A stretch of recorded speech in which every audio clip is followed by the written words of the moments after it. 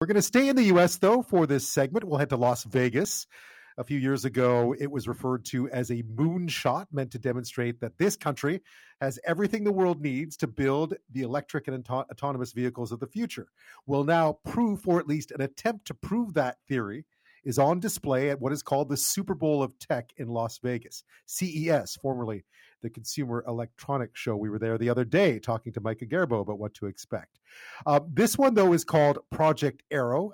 It is being hailed as the largest industrial collaboration in Canadian history. It's not a bunch of separate components on display to show that we have what it takes to help build EVs. It is all united under one hood, so to speak, in a single vehicle.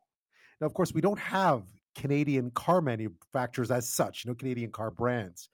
So Canadian companies, organizations, universities, and governments have all joined forces to build a fully electric, level 3 autonomous, fully operational, one-off SUV.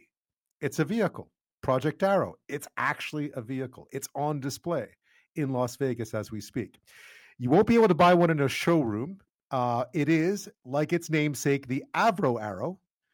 It's meant to show what Canadian know-how can bring to this fast-growing EV industry. So will it succeed? What stands in the way of Canada being a success when it comes to being a big part of this next generation of vehicles? Well, joining me now from Las Vegas, from the Project Arrow booth at CES, is Flavio Volpe, the president of Canada's Automotive Parts Manufacturers Association, who've been intimately involved in this whole project. Thanks for your time. Congratulations. Thanks for having me on, Ben. It's been a whirlwind a couple of days here. A great culmination of 3 years of work. Yeah, no kidding. What exactly, for listeners who may not know much about Project Arrow, what exactly did you unveil at the Super Bowl of Tech earlier? It's a Canadian designed, engineered, and supplied zero emission, advanced, autonomous, lightweight vehicle. And from bumper to bumper, the challenge we did 3 years ago when we launched this program was Canada doesn't have its own car company. It hasn't had a new one pop up in over 100 years. But how can we take this idea of doing a complete car from the ground up, all Canadian, and then take it to the world's tech showcases? Can we do it? Can we wave the Canadian flag in a way that tells a story like interviews with you or ministers that travel the world trying to sell Canada as a place to make these cars? And we did it 3 years to the date that we announced it. We unveiled it here at the biggest consumer electronics show in the world. And the reaction has been fast and heavy. I mean, there's an incredible amount of interest in the supplier technologies that are on it. And also everybody else asking me, I don't get it. This is a car company. Who are you guys? Can we buy one? Yeah.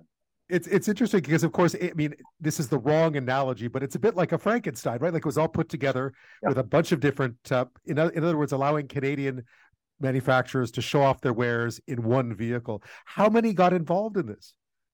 So 534 companies bid to be on this car. About 230 of them passed that due diligence filter that we had, which was commercially ready technology that could be scalable for the 2025 model year. And ultimately, 58 of them ended up on the vehicle.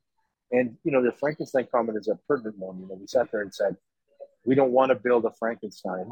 We're going to design this thing from the ground up and also then include all the companies that do kind of the structural components, the exterior. And we went and recruited the chief engineer of Aston Martin to leave his job after having launched the Valkyrie and was on this, led the engineering effort for us over the last 2 years. And I think people think that we're getting good reviews on what it looks like too. And I think people eat with their eyes first, right?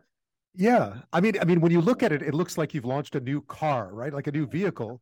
That's not the case. We're not going to be able to buy one of these, right? In a showroom anywhere. But it is a great way of showcasing Canadian innovation. There, I gather, 25 new technologies incorporated into the vehicle. Yeah, that's right. 25 new technologies. We've got nanotechnology being used in the connectors and in things like window defrost, which uses nanotech, but also intelligent textiles that work with the AI and monitor, health and vitals that could, in case of emergency, be the first indicators to take over the operation of the vehicle. And as a level 3 autonomous vehicle, take you for care. It's got graphene enhanced lithium ion batteries and the solar roof that we think is going to make the range of this vehicle materially better than competition. And it's got a 550 horsepower dual motor setup. And for all the gearheads that are listening, that means 0 to 100 kilometers per hour in about 3.4 seconds. And so what we thought was no one's going to pay attention if we build a simple vehicle. Can we pioneer a whole bunch of technologies or combinations of technologies that cause the automakers of the world to say, we should take a look at this? And ultimately, that's the reason for this project in the first place, is to be able to get Canadian content, whether that's advanced auto drive technology, zero emissions technology, or advanced materials. So you're hoping to showcase this. I mean, CES, obviously, as we called it earlier, there's the Super Bowl of tech. Everyone is there. This is really a single showcase for Canadian innovation in many ways.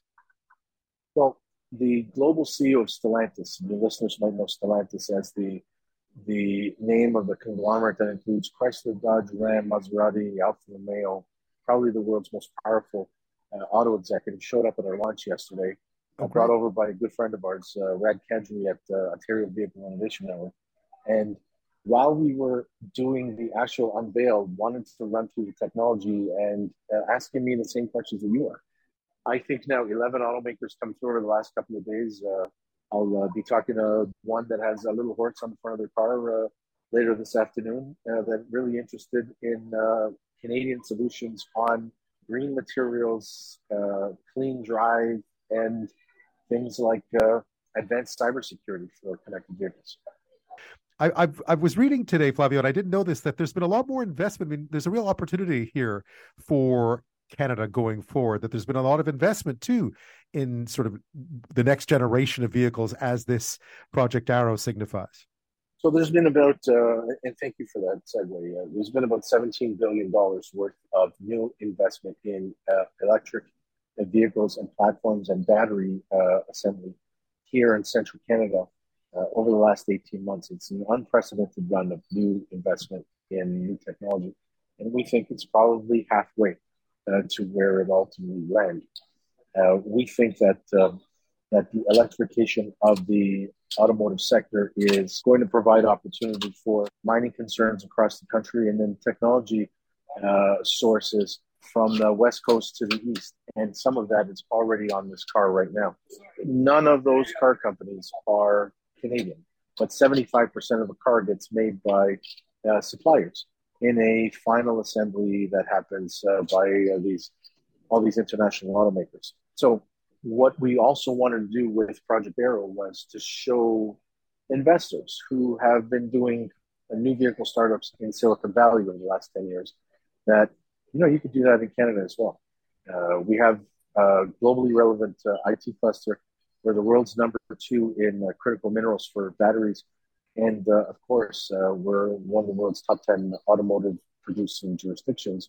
If the Arrow doesn't have a production path, if it's just a 2-year world tour of a living, breathing prototype, but it inspires somebody else or others to found a Rivian or a Tesla or a Faraday in Ontario or Quebec or BC or Nova Scotia, then that'll be a very, very happy bonus to the legacy.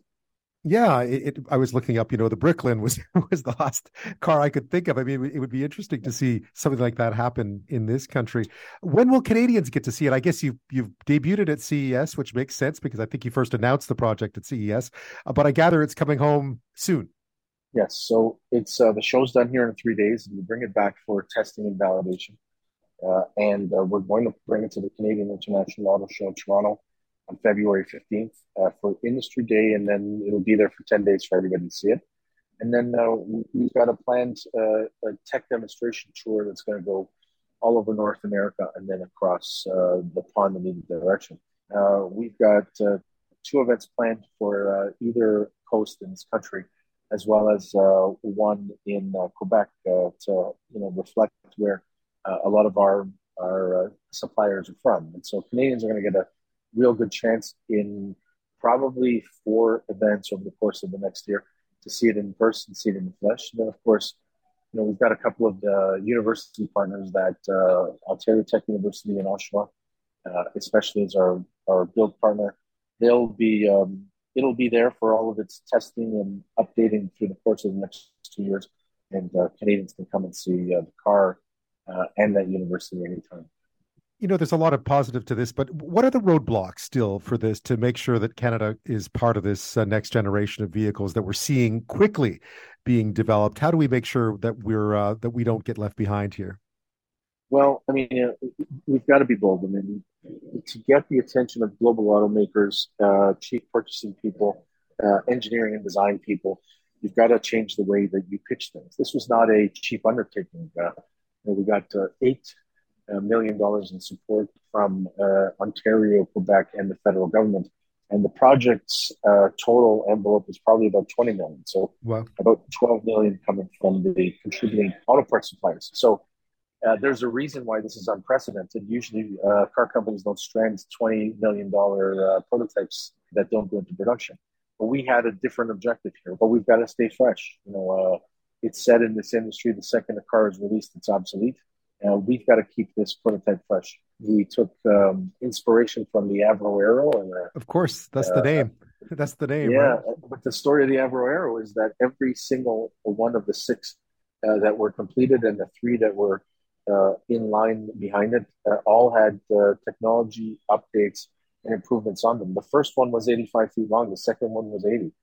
The second one did 1.5 Mach. The third one was scheduled to 2.5 Mach. The Pratt and Whitney engines went to Orinda engines. So we're taking great inspiration on that. We've invited all of the 230 companies that qualified through our due diligence process to continue to pitch us on their latest technological advancement. And for as long as this car has a life as a demonstration platform, we're accepting new partners.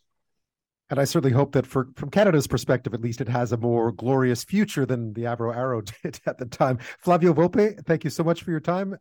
Much appreciated tonight, and good luck for the rest of the show. Thank you, Ben.